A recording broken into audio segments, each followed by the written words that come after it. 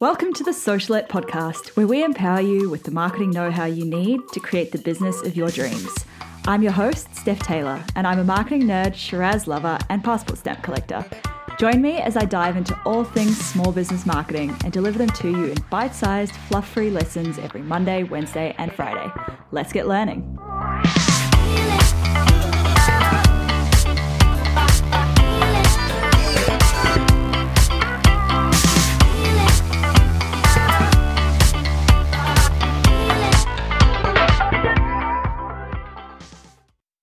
Hey, welcome back to Socialette. This is episode 138. This episode is brought to you by my free content marketing masterclass, 5 steps to your next 10K, your content roadmap. Creating content can take a lot of time and often the response is pretty underwhelming. Inside my free masterclass, I'll share my 5-step content marketing roadmap and my sanity-saving content creation strategy with you, so you can create more content in less time and get better results. Sound good? Register at stephtaylor.co/roadmap. Okay, on to the episode.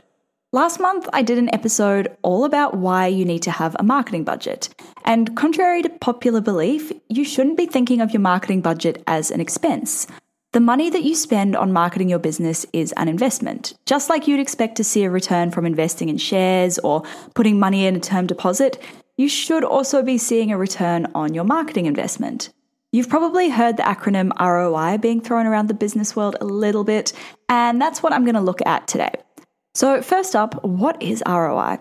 ROI stands for return on investment, and it's really a financial term where it's used to measure the return from a particular investment relative to the cost of that investment. It's calculated as the total return divided by the cost. So in marketing terms, let's just say, for example, you spent $1,000 on some Facebook ads. Those ads generated $2,000 in sales. You would divide 2,000 divided by 1,000 gives you 200% ROI. Why does it matter what your ROI is? Well, firstly, you can look at the ROI to determine whether a particular area of marketing is bringing you more money than you're spending on it or not. But it's also handy for comparing different marketing channels against each other.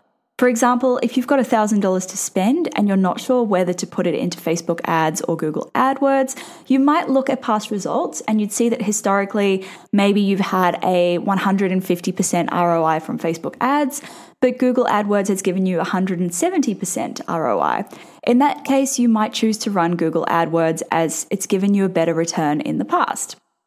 So if marketing is an investment, when should you expect to see the return on your investment?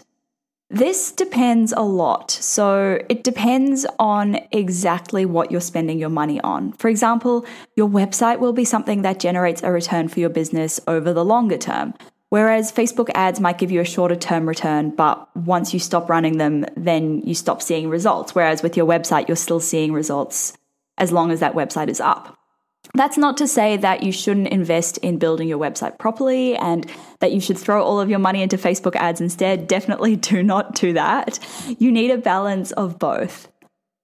And just one last thing to note, measuring ROI from some channels will be a lot easier than others. So for example, it's pretty hard to measure the exact ROI of your website, but it's much easier to track whether your Facebook ads have resulted in sales.